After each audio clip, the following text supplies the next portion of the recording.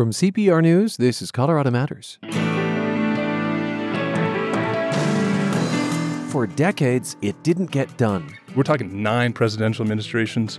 Where this hasn't happened. Oh, yeah, 23 Congresses. This has not happened. So we should pause and celebrate this. I mean, this is huge. Now that the Great American Outdoors Act is law, what it means for open space in Colorado's mountains and its cities. Then, 75 years ago this week, the U.S. dropped atomic bombs on Japan.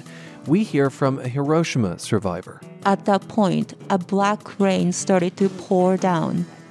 It began to put out some of the fires, but it stained our clothes and made us worried that we would get radiation from it. And later, an ER doc comes to terms with human fragility, including his own.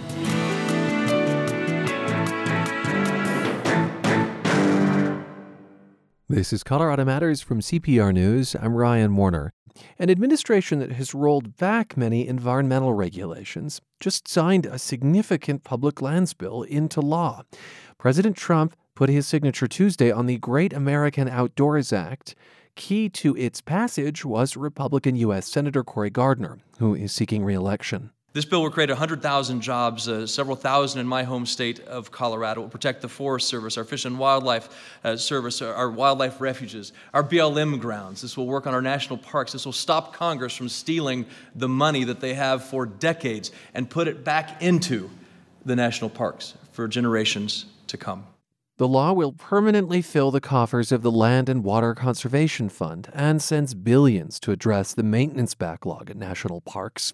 So what can you expect to see change here? From the base of Mount Columbia is Ben Hannes of the Colorado 14ers Initiative. Hi, Ben. Hi, Ryan. Chris Castillion is with Great Outdoors Colorado, and Jim Peterson leads the Trust for Public Land. And welcome, gentlemen. Thanks, Ryan. Jim, where do these billions of dollars for public lands come from in the first place? Well, first, we're going to get $900 million a year for the Land and Water Conservation Fund. $9.5 billion to finally address a significant maintenance backlog at national parks and other public lands. I mean, this is simply breathtaking numbers. Of course, the natural question is, where does that money come from? Yeah, so the funds that go into the Land and Water Conservation Fund come from royalties or fees paid by oil and gas companies from offshore drilling.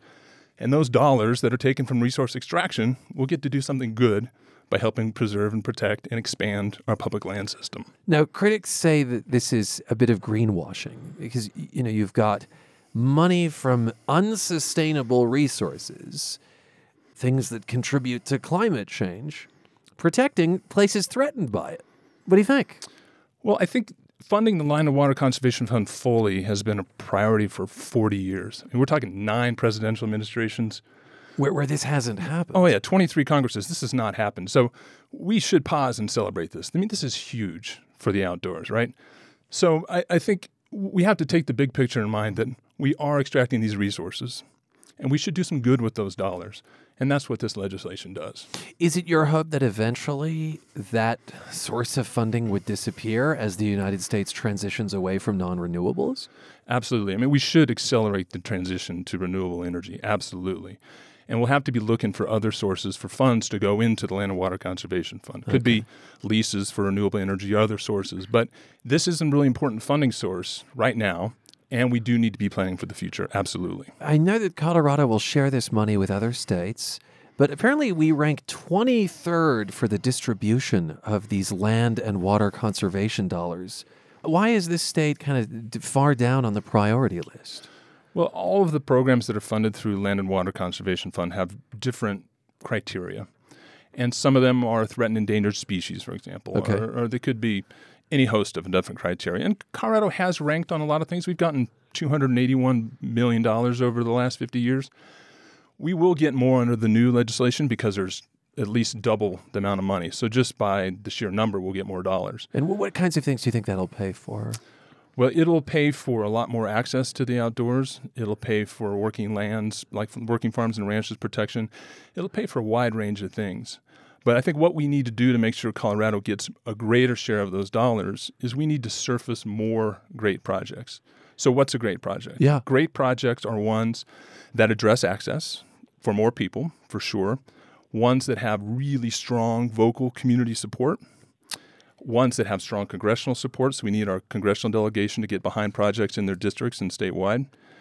And lastly, leverage, matching dollars. So a lot of these programs require that projects have matching dollars. From like the state or local government? State or local government, open space programs and what have you. Private money too. Private money as well. I gather that becomes a bit more difficult in a very severe downturn. When you say projects that improve access, I don't understand what that means. Well, you can acquire new lands that can become public lands for people to access.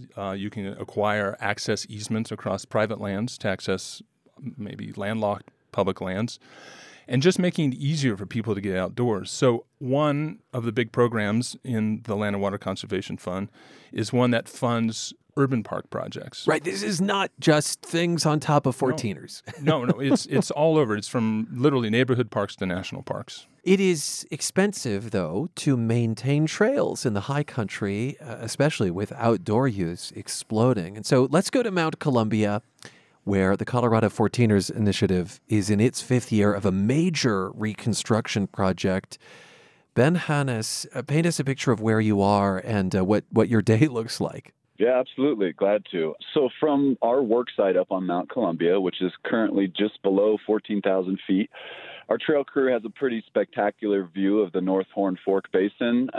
Directly across is Mount Yale, and then to the west is Mount Harvard. You've got the collegiate peaks. You can guess why they're called that. And Jim, I guess this is an example of a type of project that this money would help support, these sorts of trail maintenance projects. Absolutely. About 70% of that $9.5 billion will go to National Park Service units and the balance to other federal public lands. So we would imagine Rocky Mountain National Park and Black Canyon of the Gunnison going into this. Yeah, and let's take Rocky Mountain National Park as an example. They have a maintenance need of about $106 million. $84 million of that's deferred maintenance. $25 million of that deferred maintenance is trails. So that's really important work. So Ben, what is your day like up there?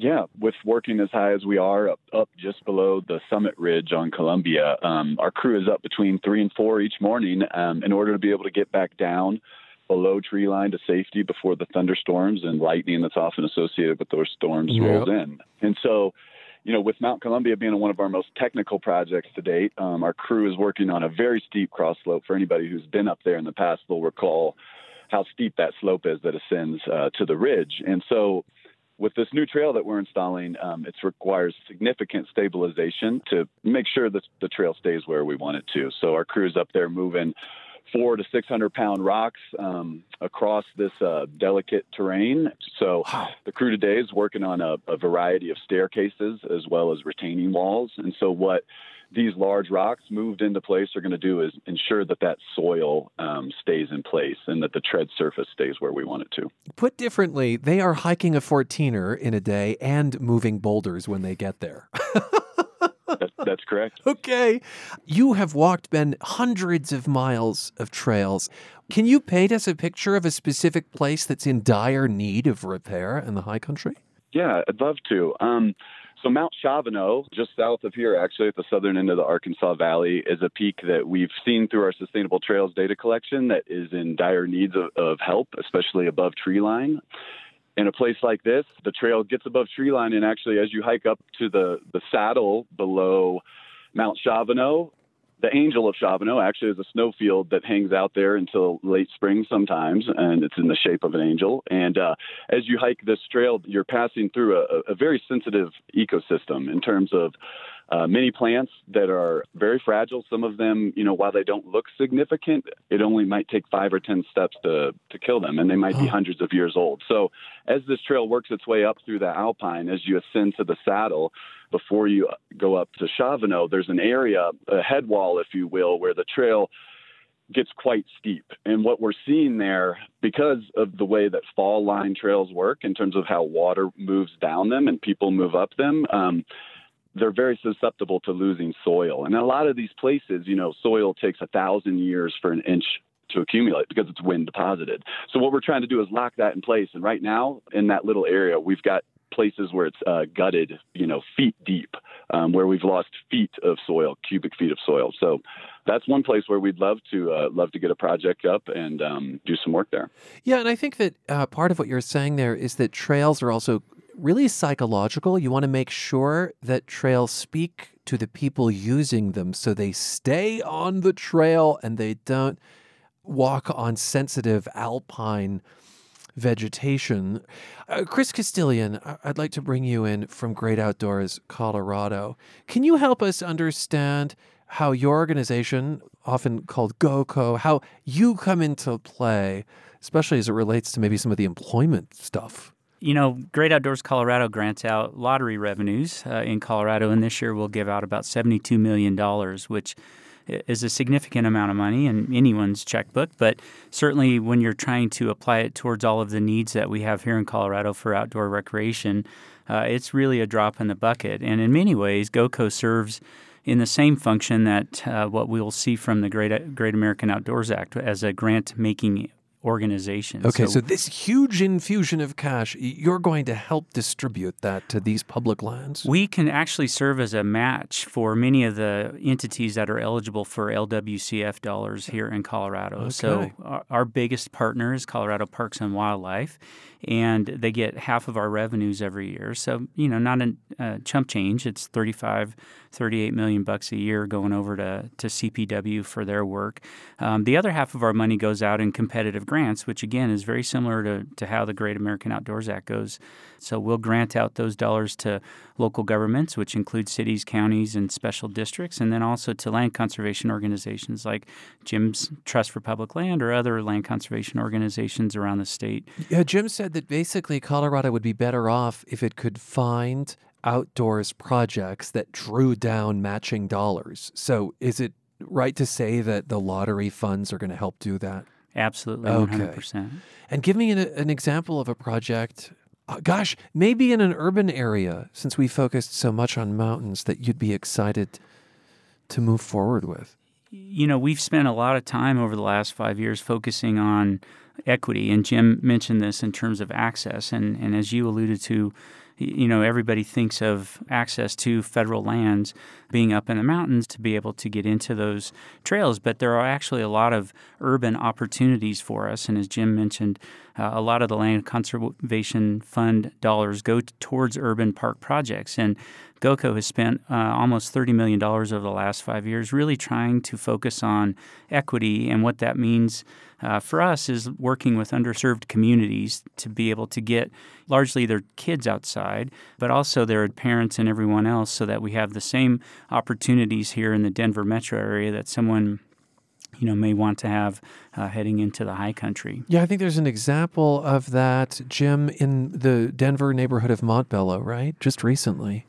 Yeah, over in Montbello, that's a neighborhood out by the airport. And it is a community that hasn't been as well served by parks and open space dollars as it should. And a project called the Montbello Open Space Park got some early Land and Water Conservation Fund dollars for land acquisition. We bought a piece of property, about 5.5 acres, and have worked with that local community to create this amazing open space park. It's kind of serve as a trailhead. It's straight down Peoria from the Rocky Mountain Arsenal National Wildlife Refuge. So it's a real neighborhood kind of entry point to other public land experiences. And really the key here is that green space, outdoor space, it has to be close if you really want to make sure that lots of people can get out and use it, that it's possible to use if you don't have a car, for instance. Yeah, so our organization has a national vision that every person in the country would have a park within a 10-minute walk of home. And we know about 100 million people don't have that kind of access, including 28 million kids. About 1 million people here in Colorado don't have close-to-home access. So funds through the Land and Water Conservation Fund and through GOCO and other sources are helping narrow that gap for all the physical and mental health benefits that come from that access to nature and the physical activity that people engage in close-to-home parks. Okay, we heard at the beginning of this conversation about the Great American Outdoors Act. You're listening to Colorado Matters, by the way. I'm Ryan Warner. We heard Jim Peterson say just what a landmark piece of legislation this is, how many decades it has been in the works. I guess I want a round robin quick question from you, Ben, Chris, Jim. Did this happen because it's an election year and Cory Gardner is vulnerable? Jim? I would say that not much happens in Congress that doesn't have some politics behind it. So I think the election absolutely accelerated the passage of this legislation. That doesn't diminish its impact or its importance for the long term. But I think politics had some play here. Okay, and I should say that it's a bipartisan effort. Senator Bennet also co-sponsoring. Chris, what's your quick take? Yeah, sure. I mean, we're not naive about the politics behind this, but as Jim said, this is a landmark piece of legislation. Some are comparing it, back to the creation of the National Park System. This is a major piece of legislation for all of us, and the fact that we got it passed this year with Senator Gardner's help and obviously being signed into law is going to be a big deal for Colorado just because of the amount of dollars that come back this direction. Ben, what do you think? Well, while this isn't my area of expertise, I will say that no matter how it gets pushed through and how it happens, we're grateful that it's happening, and we're ready to do the work when the money comes our way. I do want to note that lawmakers didn't agree on everything in this regard. Senator Bennet wanted to include the Colorado Outdoor Recreation and Economy Act. You've perhaps heard a lot about this, the CORE Act, in this measure. But Senator Gardner disagreed. Among other things, CORE would have protected about 400,000 acres of public land in Colorado. Jim, what do you make of that moving forward? Well, I think that, yes, it would have been great if the CORE Act had been included. But again, as we were just talking, this is probably the most significant public lands legislation enacted in the last 50 years. So we need to celebrate that. We also do need to pass the CORE Act, and we are hopeful that Senator Gardner and the other members of the congressional delegation will work with Senator Bennet and Representative DeGoosse to get it passed as soon as we can. Tremendous amount of community support for this legislation. So what's been fascinating to me with the CORE Act is that on a local level, it has bipartisan support. A lot of local Republicans who are on board. It has not done so congressionally. That's true. And it's, as you noted earlier, the Great American Outdoors Act passed by overwhelming bipartisan majority, 75% almost in both the House and the Senate. Conservation tends to be very bipartisan. We see that in local ballot measures all over the state. People like conservation, the outdoors, and protecting places close to home. And so there's really no reason not to have conservation issues be bipartisan, and we hope that the CORE Act can continue to generate that sort of support, especially in the Congress. Well, Ben, why don't we wrap up with you, just because I'm stuck in a studio and I'm jealous that you're at Mount Columbia. How much longer will the trail project take there? Yeah, so we'll be wrapping up this season. The new trail is currently open. We're just finishing some of the major structures that we need on some of the big switchbacks, but the trail is open, and we will be finishing that project up this season. Gentlemen, thanks so much for being with us. We really appreciate the perspective. Yeah, thanks, Ryan. Thank you. Thank you, Ryan. Jim Peterson leads the Trust for Public Land. Chris Castillion is with Great Outdoors Colorado. And Ben Hannes is with the Colorado 14ers Initiative. We talked about what's in store now that the Great American Outdoors Act is law. Still to come, Denver changes its approach to the geese that fill its parks. This is Colorado Matters from CPR News. Evergreen members make ongoing monthly donations in support of CPR. If you're an Evergreen member and have recently received a new credit or debit card, please update your information on file. Updating your credit or debit card will ensure that your investment in the programs you love is current. Easier still, switch to giving directly from a bank account. Your ongoing commitment to supporting in-depth news and music on CPR makes an impact. Call Member Services to update your card information at 800-722-4449. It's Colorado Matters from CPR News. I'm Ryan Warner. 517 Canada geese. That's how many birds Denver removed from its parks this summer to be slaughtered. Last year, it was more than 3 times that. And officials say next season the culling won't be necessary. But animal rights activists insist that's not good enough. CPR's Sam Brash reports. Yeah, we got some geese, right? They're here. We're at a number that is manageable. Deputy Parks Manager Scott Gilmore stands on the bank of a lake in Denver's Washington Park. Looking out across the water, you can see it's alive with a diversity of animal life. You can see the egrets over on the lake, and coots, and the swallows, and all the other stuff is a lot more rewarding than coming out and seeing 1,000 geese. Gilmore says this scene, this picture of nature in the city, is possible because his department removed hundreds of resident geese. Resident meaning the birds don't migrate, staying year-round to eat up grass, outcompete other animals, and cover the turf with slimy green turds. Now, the city says it's doubling down on non-lethal goose control methods, which includes this lakeshore. We've actually planted a lot of more native wetland grasses and plants that are tall, 8, 9 feet tall. Gilmore says tall grasses aren't as appetizing as mowed Kentucky bluegrass, and it makes the geese uncomfortable. Because they can't see if a coyote or a fox or a raccoon is coming to get them. Besides landscaping, Denver plans to set up coyote cutouts in parks and spray more eggs with corn oil, which stops goslings from hatching. Add it all up and... I know we will not have to cull geese next year, no matter what. And that is our goal. That is a goal, not to cull geese. We need to manage incredibly hard to get to that point, though. That commitment comes as only a small relief to Dr. Carol Woodall.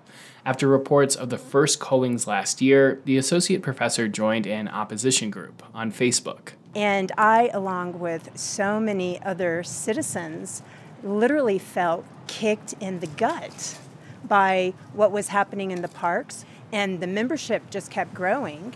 Woodall has since helped turn that online activism into an official group, Canada Geese Protection Colorado. Over the last year, it's helped file lawsuits and packed public meetings to stop the cullings. That didn't work this year, but it did question big parts of Denver's goose plans. We have asked, what does sustainable mean? And if you say that sustainable happens to be no more than 20 geese, how have you come up with that determination? And the goals of Denver's approach are loose. Take this year's culling effort. Denver initially said it would kill 400 geese, but ended up killing more than 500 to create, quote, a sustainable population. When I asked what that means, the city acknowledged it's a subjective measure. Woodall says that's not specific enough. We need to stop and say, hey, wait a minute. We need to start envisioning parks in a different way, because if we do this, it's just going to ultimately end up through single species management, which is equated to eradication. With more research, Woodall thinks the city could fine-tune non-lethal methods and even add some additional ones, enough to avoid killing the geese, not just next year, but ever again. And her group has some pretty big names behind that cause. As the partner of Governor Polis, I'm the first gentleman of Colorado. That's Marlon Reese, and as you just heard, he's married to Governor Polis.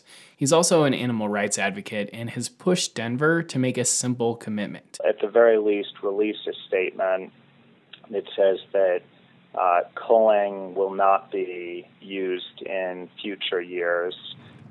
I won't make that statement. Again, Deputy Parks Manager Scott Gilmore. I mean, it's a reality.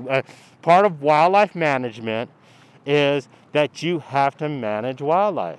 Gilmore says he knows that's not what activists want to hear, but his job is to control the geese for the good of the parks and their human visitors. And he's not going to take any options off the table. I'm Sam Brash, CPR News.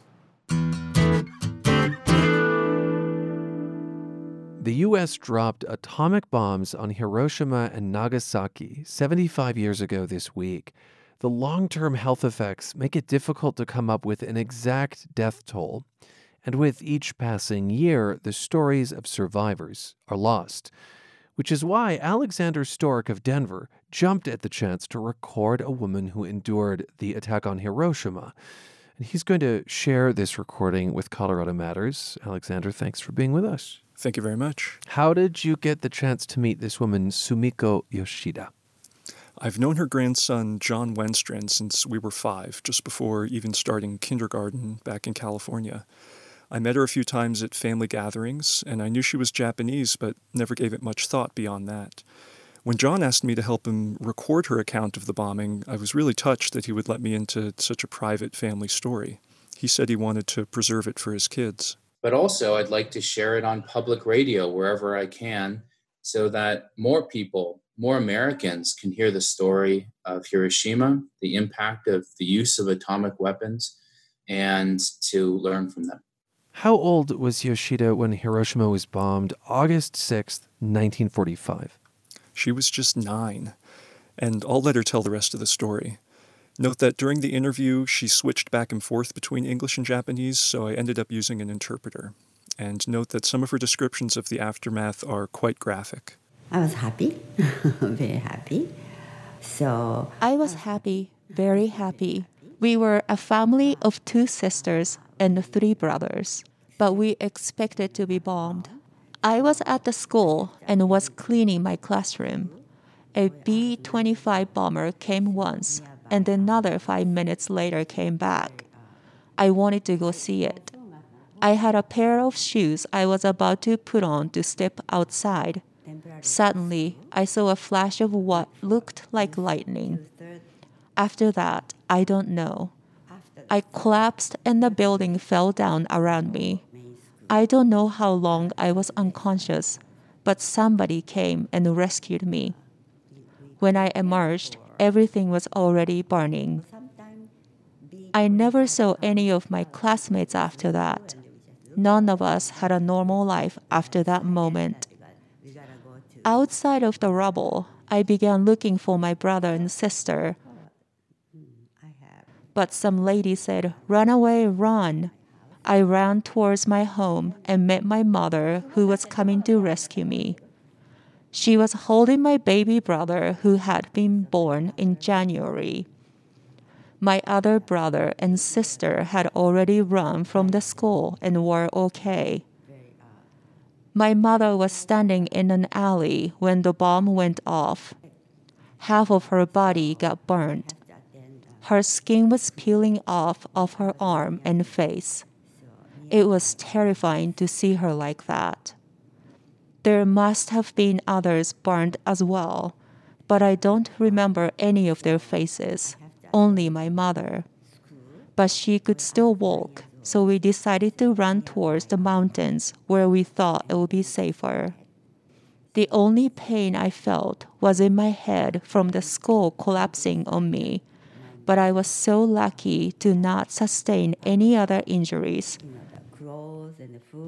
At that point, a black rain started to pour down. It began to put out some of the fires, but it stained our clothes and made us worried that we would get radiation from it. Then we made it to the countryside. My mother had already left some clothes in a friend's house a few weeks before, so we could change. Everyone was extremely thirsty, but we couldn't drink any water from the river. The river was so dirty with ash and soot. People who drank from it got very sick. My sister ran away to the countryside with a neighbor. We couldn't find her for 5 days. We finally met her again in the countryside. My father was working at a tobacco company when the bomb went off. His work was further away from the epicenter. He would bicycle to work. As he was bicycling home, he saw many people with burnt skin who jumped into the river because it was so hot. Many of them drowned. He took my baby brother to find a doctor. He had been held against my mother's chest, so his back got burnt by the radiation. He could not find one, and my baby brother died the next day. We left his body at the temple for a funeral, but a typhoon came and washed the temple away. So the only thing we had to remember him was his kimono. All I could remember was the smell of burning for days and days. He took us to the temple in the countryside where injured people would lie on straw mats. It was a very hot summer and we had no medical supplies. I remember seeing worms crawling all over people's wounds. The only place we could return to was my father's tobacco company. When we moved back, my grandmother told me not to look out the window. But I was so curious and I peeked. All I could see were dead people and dead horses. We had to start from scratch. We never got anybody act mean towards us, but we had lost everything. But my mom never complained. My grandmother was in the civilian wartime service. She died of radiation August 13th, one day before the war ended. My aunt was so beautiful, but she was a nurse in the center of Hiroshima. She died immediately in the initial blast. I was scared to be alone for many years after that. I used to sleep between my sister and the brother and would be scared when they got up to go to the bathroom. Until 20 years ago, I had trouble sleeping as well. When I moved to America, I couldn't go outside during Halloween. All the masks frightened me. That is Sumiko Yoshida, who survived the bombing of Hiroshima 75 years ago this week, recorded by my guest Alexander Stork of Denver. Alex, is she angry? I wouldn't say so. I think she's really more focused on gratitude for surviving such a traumatic experience and being able to start a family of her own, and the lessons she learned. Work hard. Be nice to everyone. I don't care how poor or rich. I will always treat them well. Because I'm so lucky to survive and be here, I can't be mean to anyone. In the 1950s, after the war, her extended family in Los Angeles offered to pay for her to come visit them. She met her husband there and eventually became a citizen of the country that bombed her.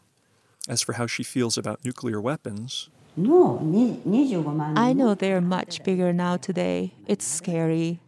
If bombs are used, that's it. Humans are dead. How many more will have to die because of our big weapons? Well, thank you so much for sharing her story with us. You're very welcome. Alexander Stork of Denver shared his recording of 84-year-old Hiroshima survivor Sumiko Yoshida. This is Colorado Matters from CPR News. If I asked you, what was the first state to legalize marijuana? Would you say Colorado or maybe California? Try further down south. I am really proud that I can say that this little state did this. For a long time, they would say other people did it, but they didn't. We did. And it's good to be the OG.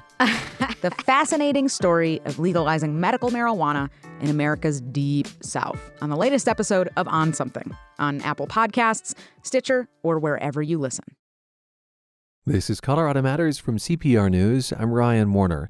As an emergency physician, Dr. Shannon Sovendal sees just how fragile life is, including his own. And he thinks the pandemic is a chance for all of us to get acquainted with that fragility. His new memoir is called Fragile. It's about his unusual path to becoming a doctor and the sort of headspace you have to be in to constantly encounter people on what may be the worst day of their lives. And Dr. Sovendal, welcome to the program. Hi, thanks for having me. You are in the emergency department at Boulder Community Health. And there's a phrase, almost a mantra, in your life and in this book, "This isn't my emergency." Tell us about the importance of that line for an ER doc. Yeah, I mean, I think that line comes very early on in your training. You know, if you're taking care of a patient, you're not totally sure what you're doing when you're learning. There'll be an attending behind you kind of whispering in your ear, telling you what your next move is, to take care of this patient. And you're pretty amped up by it. And really what they keep telling you is like, calm down. It's not your emergency. It's their emergency. You're breathing fine. Your heart's doing fine. Huh. It's their problem. And really that kind of sticks with you throughout your career because no matter what kind of horrific situations happening or chaos is happening in the ER, you just stay calm. You're like, hey, this isn't my emergency. I'm just managing the problem. You are managing the emergency, but it isn't your emergency. That's an important psychological distance that you have to create. You open the book with a patient, a kid, whose emergency you could easily picture as your own because you could imagine your own child in his shoes. You must have seen countless pediatric cases in your career. Why do you think this one that you wrote about in the book stands out? Yeah, I think it's really interesting because you had asked me this question earlier, off air about why this case or why it was this kid in your book. And I think certain cases do stick with you, and it's your headspace when you're taking care of them. And certainly I have 2 sons at the time of this case that were, similar in age, and it was very easy to identify, this child with my kids in the way that my kids look, especially when I go home. And then the other piece of it is you do see a lot of cases, and I think you put a lot of them out of your mind just for self-preservation. I was talking with a nurse about this the other day, that she asked me if I remembered a case that we had together, and I really didn't remember it. And it was because I think you just see so much trauma that you do have to mitigate it. You can't take it all in. There's a scene from your memoir that stands out to me. It's about an aspect of your job I hadn't really considered. Let me have you read from page 186. The hardest part of a full trauma resuscitation isn't what you think. It's not the patient. It's controlling all these people. It becomes loud and sometimes unruly. They know they are supposed to be quiet, but when you put that many people together, with the added excitement of a full trauma arriving, things can escalate quickly. Small noises and quiet talking often build, like they do when you're in a restaurant with a large dinner party. The sound in the trauma bay ramps up, not because people are trying to be loud, but because of the number of people giddy with doing their job. Keeping a handle on the room is key. Maybe that stood out to me because I'm an audiophile and I think about the sound of things. But managing the volume level in an ER suite is not something I'd considered. Is that something you deal with every day? Yeah, I think it's difficult for all healthcare providers really in emergent situations. So EMS and fire departments, they have to deal with this as well. And I always use the mantra for them that there's 3 things that you have to be good at when you do this job. The first is clinical knowledge, the second is technical skill, and the third is situational control. And the situational control is what we're talking about here. It's keeping the team working in the direction that you want them going. And it is kind of the fog of war, the chaos that happens when things start to go crazy. You need to keep everybody on track, focused in the right direction, doing what you want them to do. In the case of that young boy who is really emblazoned in your mind, his mother was also there. And there were occasions when it was possible to make eye contact with her. That has to add a whole different level. Yeah, for sure. And, I talk about that in that section of the book, how difficult that is. You feel that energy and that force from someone watching their child, literally dying in front of them. And I'm in that space between them. And you don't really want to be there. It took a long time for me to come to terms with that as well, because I felt, like I wasn't good at my job, or that I wasn't, dealing with it appropriately because it affected me so. But that's just natural to feel that way. The boy indeed died, and I understand that you visit his grave. What goes through your mind when you're there? Probably not what you think. It gives me a little calm. It kind of is reset button. It's outside. I sit down. I can listen to the birds chirping, see the clouds floating across the sky, hear my own breathing, and it's kind of like a Zen moment where you can kind of just zero in and hone back into yourself and your soul. You're listening to Colorado Matters. I'm Ryan Warner, and my guest is Boulder emergency physician Dr. Shannon Sovendal. His new memoir is called Fragile: Beauty in Chaos, Grace in Tragedy, and the Hope That Lives in Between. As I said in the introduction, you believe the COVID-19 pandemic is an opportunity for the rest of us to confront some of the realities that frontline healthcare workers encounter every day. That is, namely, our own fragility. Why do you think that's something we should better understand about ourselves? Well, the first thing, when you read that title, what I was hoping to get across with the subtitle is this isn't a sad, depressing book. This is actually a book of hope. And the reason for that is because as you experience trauma and these terrible things that occur in life, and they will recur in every person's life, like you can't avoid this. And coming to terms with the fact that this is part of the cycle of life, it really opens up everything. And it's what allows me to really be connected with my kids, with my wife, to truly feel love and all of these things that I cherish. I need to have the feeling of being fragile to get that. And so, healthcare providers see that on a regular basis, and I come home and I'm thinking about this every day. And then we have the pandemic, and with the pandemic, it's not something that just 2 people in the U.S. can talk about, but it's across the entire world, people are experiencing this sense that what we felt 5 months ago is different today.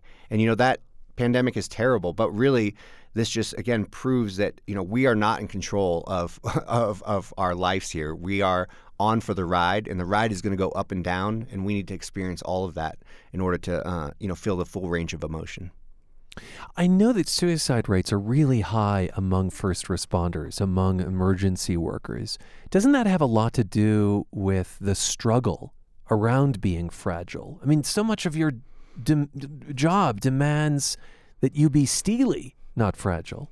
Yeah, absolutely. And I mean, it's truly a huge problem for first responders and, healthcare workers, that we do have these high rates of PTSD, anxiety, suicide. And that is because of this kind of constant bombardment with stress and trauma. And we're seeing that on a regular basis. And, I like to use the analogy that, it can suck you in. It can suck you in like a black hole if you let these emotions get the most of you, and you can't get out. You can't escape. But if you can figure out how to just stay right on that event horizon and not get sucked into that depth, that is truly what opens everything up for me. That is what allows me to, again, fully enjoy the little moments with my children, watching them swing on a swing, or the dog fetching a ball, or my wife, across the room at a cocktail party. Like, those connections happen because of the flip side, what happens in that black hole. You did not start out wanting to be a doctor, although as a kid you would operate on your stuffed animals. So maybe it was always there to some extent. Destiny, yeah. But you wanted to be a fighter pilot, and you started at the Air Force Academy, ended up leaving. Explain what happened. Yeah, I mean, I wasn't. My dream wasn't to be a fighter pilot like every little boy's dream, after they saw Top Gun. I mean, I was really determined to be a fighter pilot. And from a very early age, I was focused on that goal. All through high school, I was focused on that goal. And I ended up going to the Air Force Academy. And while I was there, I lost my pilot qualification. At the time, you could just, if you didn't have perfect vision, they would say you're not going to be a pilot, period. There's no corrective vision that you can have for this. And I was devastated in it. And I left just because I was devastated. And that really shaped my life, because that feeling of quitting, of leaving something that I was, was a goal, just burned inside of me for the rest of my life. And to this day, I still fight with that sense of quitting, and how ashamed I feel that I didn't stick it out and all of those things. And really, though, it's given me fuel to the fire to get through medicine, to have the career that I currently have and all the things that I've done, is because I never want to have that sense again where I didn't follow through or I quit. It's interesting how you frame that. It sounds like you're still really hard on yourself. You didn't really quit. It's that your ultimate goal was impossible given your vision, right? And that's not the case anymore, by the way. They allow corrective eyewear. Yeah, correct. I am hard on myself. And I think that what I try to do in life is really be honest with myself. And, you can make up a story that makes it sound good, but I was there. I experienced it. I wasn't forced to leave the Air Force Academy. I chose to leave there. I could have stayed. I could have still been a doctor through the Air Force Academy. But I chose to leave because I was devastated, and I couldn't mentally cope with the fact that I wasn't going to reach my goal. It was like, like a 3-year-old having a temper tantrum. I'm out of here. I'm not going to do this. And so, yeah, I'm hard on myself, but I think that that's what I always call is the mirror test or my pillow test. When I go to bed at night, there's no one there to prove your story to. It's just you. It's just your own story in your head. And you better be able to close your eyes and go to sleep with that story, not try to candy coat it or make, it sound better to you. What is the name of the test again? What did you call it? The pillow test. The pillow test. Yeah. When you decided to go to medical school, even to prepare for the entrance exam, the MCAT, you had catching up to do. And I gather it's your experience dedicating time each day to a goal like that that eventually informs something called the 300-second challenge. What is the 300-second challenge that you created? Yeah, so the 300-second challenge is 300 seconds represents 5 minutes. Okay. And every day, I believe that you should commit 300 seconds to your dream or your end goal. And the reason that 300 seconds is valuable, or the 5 minutes, is because it's absolutely doable. So we hear from Malcolm Gladwell and these other writers, they say, okay, 10,000 hours to be great. Yeah. Absolutely, you need to commit a huge amount of time to become great. But the problem is we're all human and we all get distracted by everyday things. I'm tired, I got sick, I have to go to the grocery store. All of these things interrupt our direction to be great. And so what the 300 challenge does and that 300-second rule does is it's a tool to get you back on track. Because every day I can commit that 5 minutes. And if I don't commit the 5 minutes, it's really because I lacked the fortitude and strength to do it. There was no other excuse. So if I come home and it's midnight and I got to get up at 4 a.m. to go back to work, I can say I'm tired. I'm going to go to bed. I'm not going to do my 5 minutes. But really, there's no difference in your life if you went to bed at 12 or 12:05. But if I do this every day and I focus on this 5 minutes, it keeps me on track towards that end goal and it keeps me focused to get where I want to be. 300 seconds. Dr. Shannon Sovendal is my guest. His new book is called Fragile. He's an emergency physician in Boulder. You mentioned the phone call we had as we were scheduling this interview. And in that conversation off air, you brought up a scene from a 1993 movie called Malice.